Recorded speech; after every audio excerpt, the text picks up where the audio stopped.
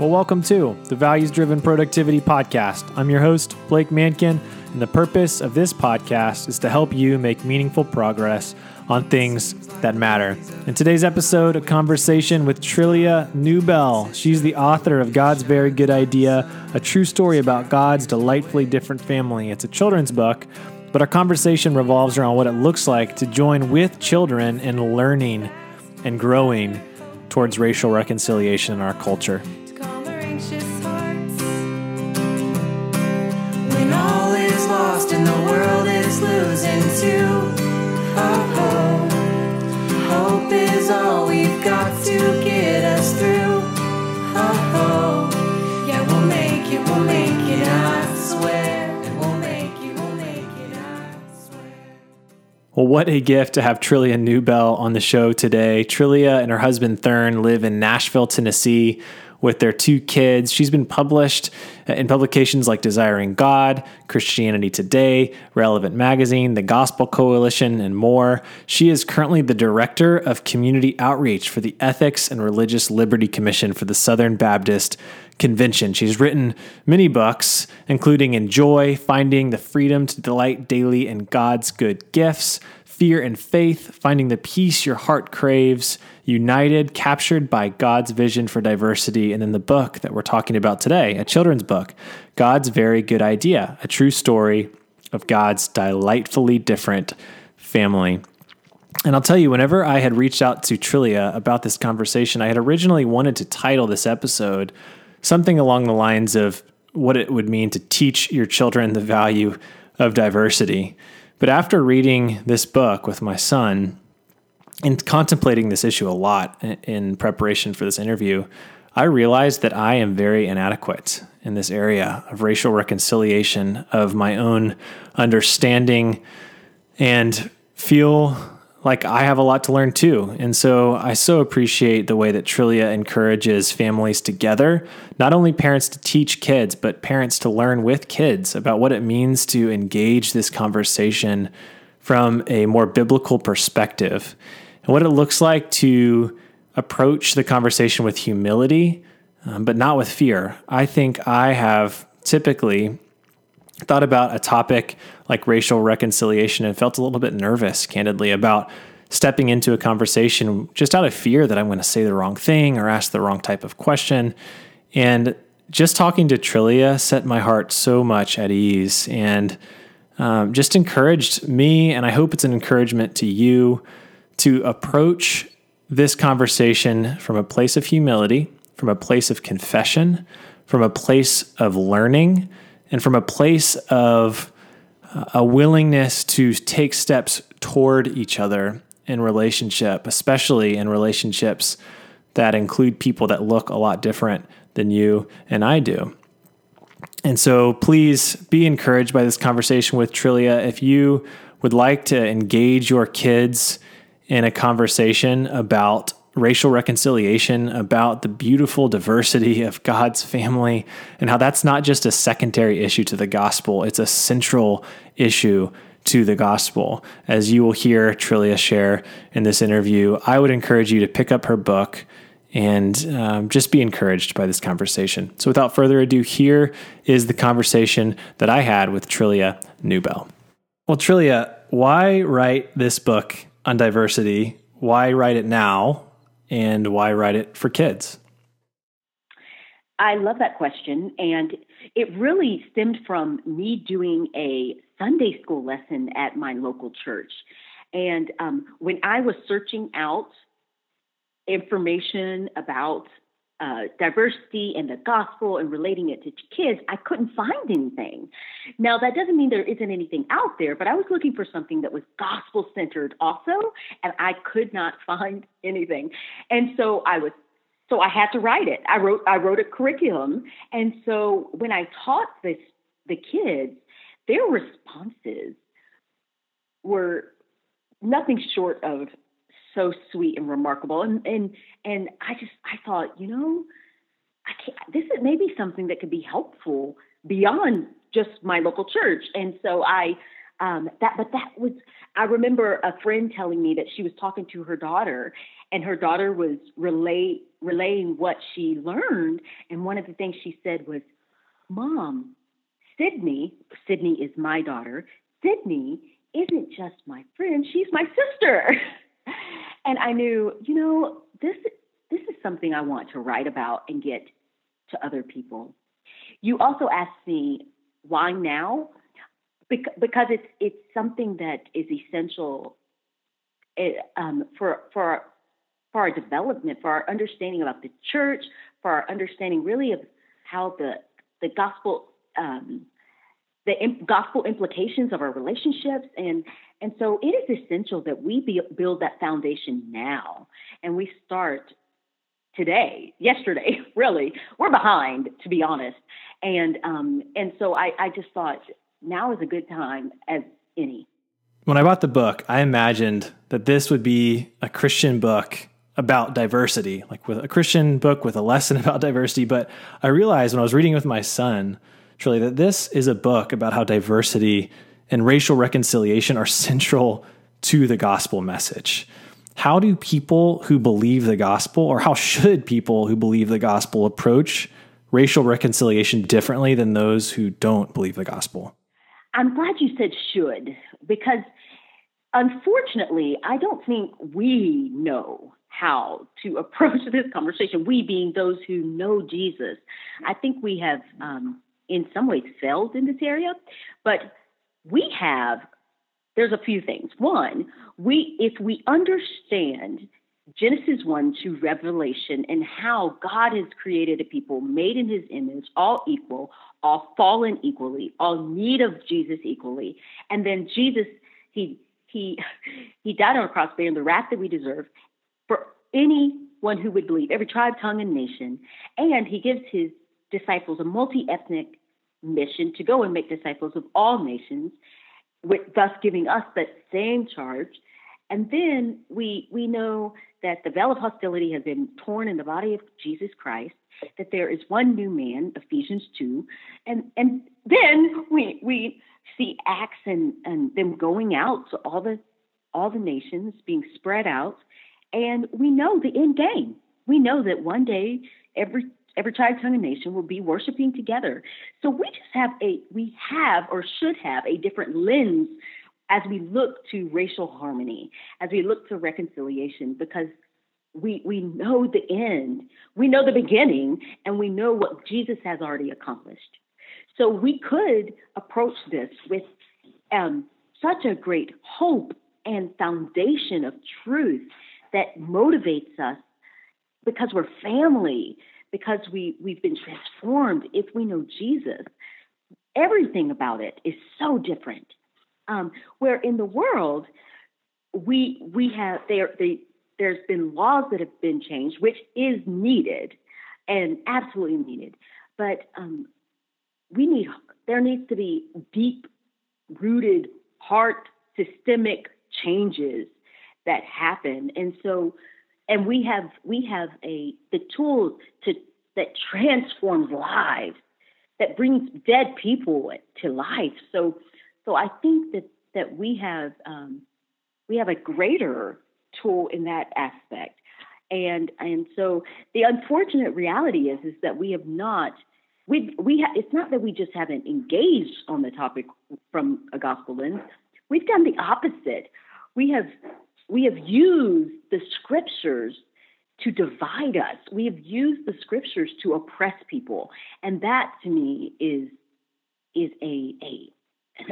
I'll use the word abomination, but it's terrible. It's grievous to the spirit. So we have work to do. Yeah, and I really appreciate that point. And I love your podcast too with Isaac Adams, United We Pray. If you're listening, I strongly suggest you go listen to that podcast. And I love just the topics of the conversations that you engage in, and I love how you incorporate prayer into that podcast.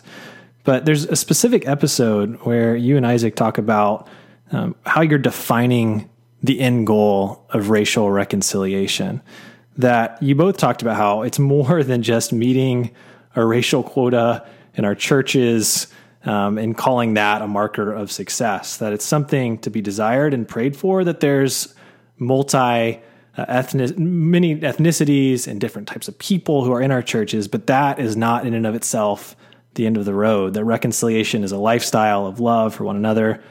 How do we move from measuring success in this area, from just being able to tally how many different types of people are sitting in our pews, to actually seeking a heart of love that is really driving this conversation? Well, there's a few things that just came to my mind. The first is, obviously, we can't love without being transformed by the gospel. And what I mean is there's common grace to love, but this kind of love that God calls us to love our neighbor as ourselves takes the power of the gospel. We need to be transformed. We need to repent where we need to repent. We need to confess where we need to confess. And God says that he, if we've confessed our sin, he's faithful and just to forgive us and to purify us. So one, I think we have to take the hard look at our hearts and see if we really do love our neighbors. And then two, if we want to get past quotas, then we have to be in relationship with people.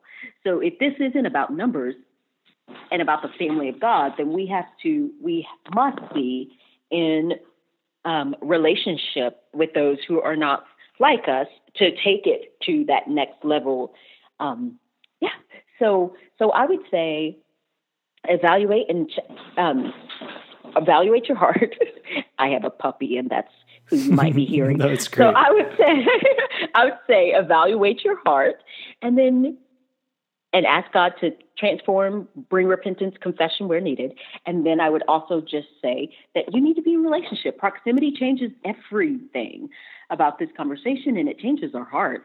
And I do believe in the power of prayer. If we can't, it's hard to hate someone you're praying for. So if you start to pray, I believe the Lord will transform and help your heart. And I've seen it in my own heart, not regarding racial reconciliation or race in general, but in offense to other people. But the moment I start praying, I just start to see, oh, wait a minute. They need Jesus. I need Jesus. I need to truly love and have grace, and the same kind of grace that I would want for my neighbor, that I would want for myself. I want to want for my neighbor. So I do believe that prayer is essential in our quest for racial harmony. I wonder if you wouldn't mind even sharing, just in your own local church body, where you're seeing signs of life of this, any specific things that you can bring to the surface and share to a wider audience of just some of the ways that you're seeing this firsthand in your own life and in your own congregation. Yeah. So in my own life, I see it all over the place, just by conversations with different people who are growing, who weren't aware before and are now aware. I think in my church, I'm grateful for my pastor who isn't afraid of this conversation and who is seeking in various ways to diversify leadership, to think through how we do church, to invite people of different ethnicities to the pulpit to speak. And also, so there's lots of things that I see, and I'm grateful for that. I go to a predominantly white church, but it does make a difference that there's effort there to make sure that we're not that we are reflecting our community as much as humanly possible, but also that multi-ethnic call that God is, what we see in Scripture, this beautiful, I've heard people use Technicolor church. Yeah, so I'm encouraged by that, and I think that we see a lot more of that, a lot more people pressing into the issue, but also looking, okay, practically, how does this look? How does this work? And how can we effectively change our environment? Yeah, and I'll admit that I think many children's books are written because parents want to teach their kids the valuable lesson that they already feel like they've mastered themselves.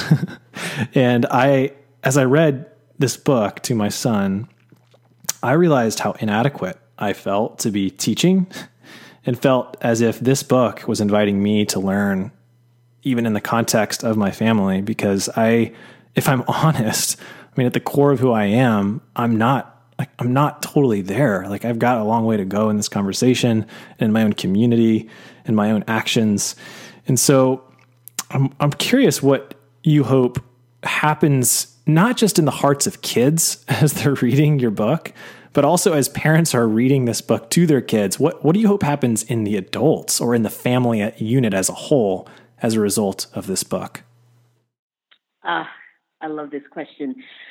You know, I taught a breakout session at a conference recently. It was the MLK 50 conference, and I taught, it was Jesus Loves the Little Children. And one of the first things that I said to them, you can't teach your children what you don't know. And you really you can't build this love for the nations if you don't love the nations. And you really can't teach them something that they're going to see through it. You can't teach them something you don't do. So I think I think you've kind of got caught. How can I say this? I think you have figured out a secret in God's very good idea. One of the goals was that the parents would also be captured by this message, and that it would be something that they could pass on to their children, and not just something that we teach our children, but something that we also live by and are captured by and adore, that we adore the gospel and that we love people. So I think it's essential for parents to be educated and to grow in understanding, to grow for our own love for what the gospel says and the implications of the gospel and race. And so my hope is that parents would be ahead of the culture, and that parents would be excited about what the Lord has to say about this, and that they would celebrate it, that it wouldn't be something that's drudgery or something fearful that they engage in, but there's celebration and joy that we can talk about this. Yeah, I so appreciate that. Even the opening of the conversation, because like I alluded to in my first question, when I was thinking about getting this book, I really was thinking like, this is going to be just a symptomatic lesson of the gospel. Like that as Christians, it's important that we have this conversation. But as the book and as the gospel itself shows us, this is not a tertiary issue. This is central to the gospel of Jesus Christ. And in reading the book, I started to feel convicted in ways that I didn't even perceive what happened. And I think there's parts of me in my own, if I'm really honest, parts of me in my own prejudice that comes to the surface, parts of me in my own blindness to my own privilege in these conversations, blindness to so many contexts that I just can't fully wrap my head around. And I've learned a lot, even listening to some of your conversations with Isaac Adams and your other podcasts. But I think for me, this took my pride, a place where I said, oh yeah, like I know how to have this conversation, or I know how to enter into this, or I understand the importance of this to a whole nother level, because for me, it brought up in me sin that I think, or at least a bias or something that I need to really dig into more. And so I really thank you for that. And I think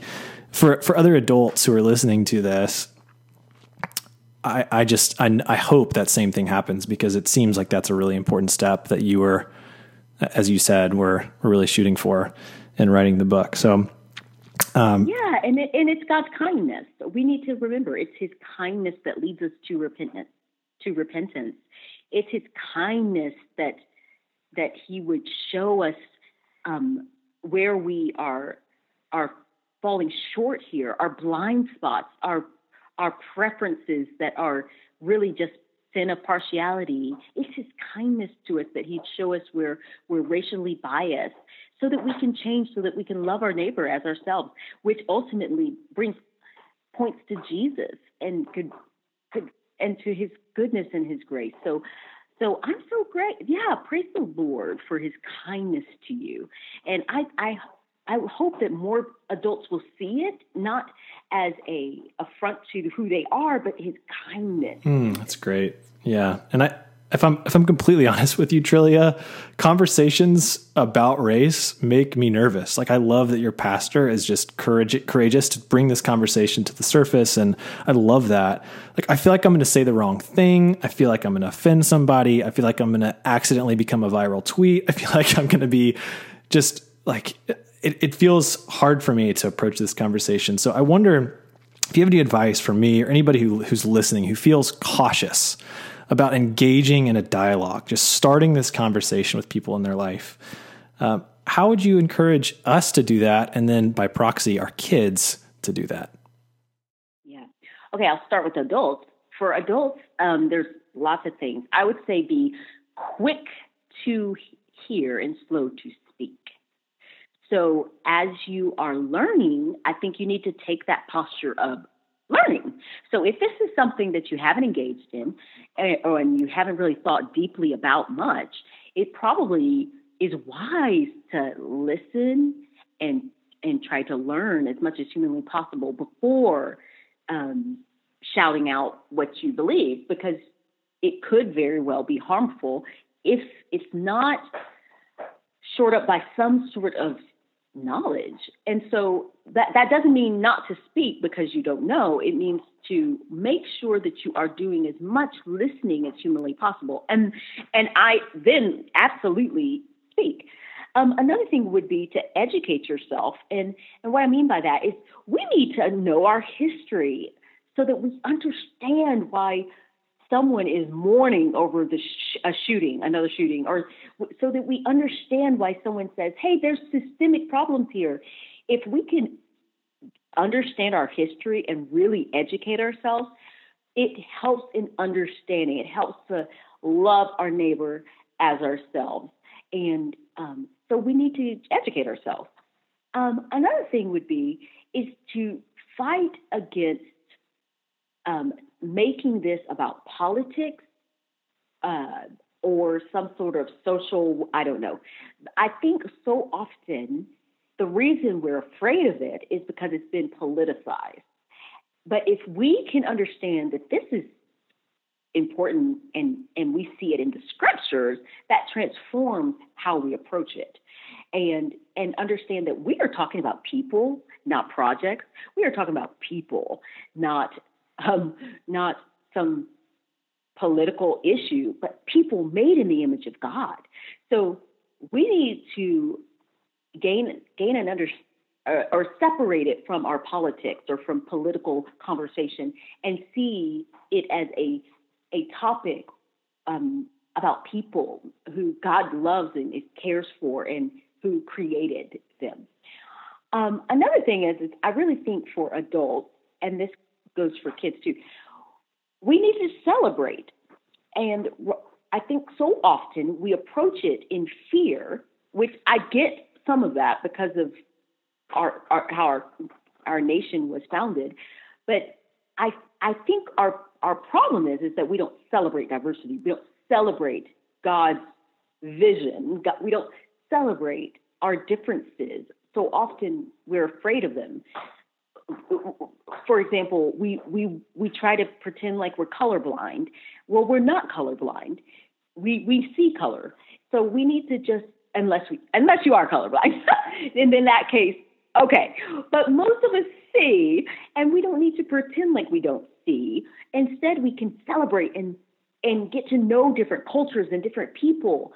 And then we can, as we get to know people, we can engage, have a more fruitful conversation, and we can dive in and press into conversation better. But we don't know what we don't know, so we need to get to know people. And then, sorry, this is a lot. I'll end with this one for the adults, but I think we need to fight the fear of man, fight being afraid of people. trust God that that if He has given you a desire to speak up and for people of color then trust Him in that. And when you've made a mistake, humbly admit your mistake and move on. I think so often we're afraid, and our fear of people paralyzes us. And it actually can be a tool that the enemy uses to silence progress and to keep us from progressing and being unified. So I would say push through that fear and go ahead and speak, especially if it could be of benefit to those who are unknowing, who have no idea about this culture or people or how the gospel it has implications. Okay, for kids, parents are so funny. So when a kid sees someone who doesn't look like them and they point it out, our immediate response is to say, shush, stop, don't say that, kid. And so we're like, no, we're embarrassed. So, for example, if a child sees a woman who has a dot in the middle of her head, she's clearly, maybe she's Hindu or maybe she's from India. I don't know. But she's clearly culturally different from the culture that he knows. And he says, Mommy, what's that dot? Instead of just simply saying, hey, son, well, she could be from here, or she maybe believes this, or, hey, why don't we go research it at home? We shut them down. So immediately that is reinforcing that, difference is either scary, bad, or sinful. And pointing out, we immediately put this like, they're different than us and we can't point it out. It's a bad thing. Rather than saying, well, let's go home and let's learn about this culture and celebrate the differences and try to learn, where we can celebrate, right? And try to learn what this means so that the next time they see someone, it's not something that is sinful to look at and to enjoy, but it's something that they can look at and say, oh, that's right, I learned about that. Now I know what that means or what that could mean for that person. So for parents, I think we just need to be really aware how our responses to people and to differences impact the way that our kids view them. And not only how they view them, but how they will then grow up to interact with them. So I think we can help by just learning to celebrate and fight fear. Yeah, and I heard another interview that you did on a different podcast where you talked about going through a series of time with your kids where you would engage in eating a variety of different cultures' foods and celebrating those cultures. So I'd love for you to even share that as a practical thing that people listening can do, even if they don't have kids. Like, I don't want this just to be a conversation of people who have children, but even anyone who wants to consider doing this with a Sunday school class or some volunteer capacity at their church or something like that. I'd love for you to share about that. Absolutely. So not this summer, but the summer before, I believe, my kids and I, we took, I was trying to figure out a way to think of something fun and educational that we could do this during the summertime and also teach them about different cultures. So we sat down and we made a list of all the different cultures that we could think of. And it was their choice. And so we went through not cultures, but countries. So we would go through and we listed Germany and Ethiopia and Australia and England and all these different various, I think we had Russia. There's just all these different places. And we just, every week I would cook a dish from that country, just once a week. And then we would talk about it, play the music, and learn about the history. It was so much fun. We enjoyed. It was so much fun. And I won't forget the Ethiopia week. I cooked durwat, which is a delicious dish, and we sang music and read about the culture. It was fabulous. I mean, my kids remember it, and it opened them up to learning about other people without having to go anywhere. I was just at our dining room table, and they love learning about different cultures and people, and so it's just a really sweet way to introduce culture to others, to my kids. Yeah. I love it. I love it. I love it when I heard that, and I think the audience, please do this with your kids. I'm really excited to try this with my kids as well. So thank you for that idea. Well, I have a couple more questions for you. And this question is something I ask everyone who comes on the podcast, but what is one habit that you've put in place to make tangible progress towards something you really care about? Well, I laughed in my head and thought, well, this seems such a Christian-y answer, but it's the truth. I really love the Lord, and I want to be like Christ, and I can't know what I don't know, like what I said with people. And so every morning I try to get in the Word to read and learn about God, and I'll be worshiping Him for eternity. So I don't want to wait. So I just, so that is a habit that I have created so that I can start my day focused on Him, and just so I could learn more about this God that I'm devoting my life to, and that I would, by His grace, be transformed to the image of Christ, one degree of glory to the next. So my daily habit is reading His Word and praying. What does that time look like specifically for you? Like, do you read big chunks of scripture, or does it, like, what does your quiet time look like specifically? Yeah, that's a great question. It varies. Right now I'm in Acts. I was in Psalms. Me too. Acts is blowing my mind right now. Oh, I can't wait to read it. I mean, I've read it before, but for some reason, when you go back, isn't it neat? So even just hearing you say that, it's so fun because you learn something new every time. Every time I go back to the Word, I'm like, wait a minute. I know I've read this, so haven't I? And I learned something new about the Lord, or about the people involved, and it's just really awesome. So I'm so excited to read Acts. But I've been in the Psalms, and Ruth, Esther. So okay, practically it looks like just sitting down and reading. I will typically read a chapter, or there have been times when I'll read just a couple of sentences and I'll be rocked, and I'm like, okay, that's all I'm going to read. I remember reading in Colossians, because I was just reading Colossians, and I was reading about, and I can't think of his name right now, Epaphras, or I can't think of his name. It starts with an E, but and he would struggle in prayer for others. And I just read that one sentence and I thought, oh, do I struggle in prayer for others? I want to be like that. I want, like Paul reassured the church that this guy would be praying for him and that he would be struggling in prayer for him.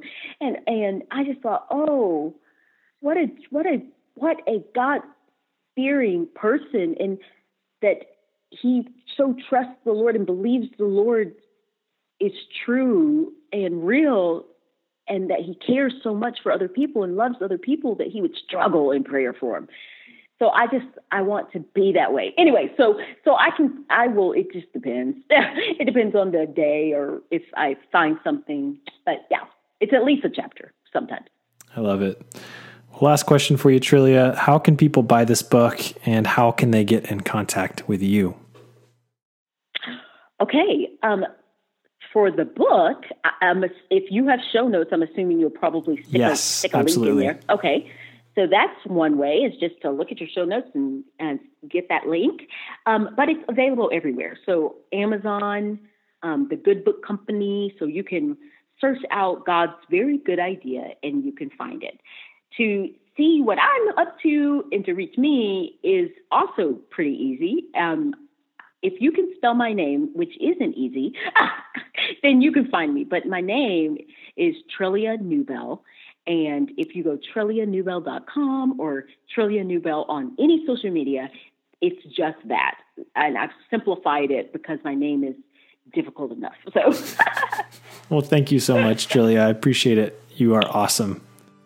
Well, thanks to Trillia Newbell for having a conversation around what it means to join with children toward racial reconciliation. If you'd like to see any resources or links to things mentioned in the show, visit the episode page at valuesdrivenproductivity.com/podcast. You can subscribe to the show almost anywhere you get your podcast. If you do have some free time, please do leave the show a review on iTunes. I'd love to hear your feedback. Please also do join the email list, valuesdrivenproductivity.com/subscribe. As a member of this tribe, you'll get brand new content delivered directly to your inbox, which is about 4 emails a month. Well, that just about does it. Thanks so much for listening to the show. Until next time, make meaningful progress on things that matter. We'll make it, I swear.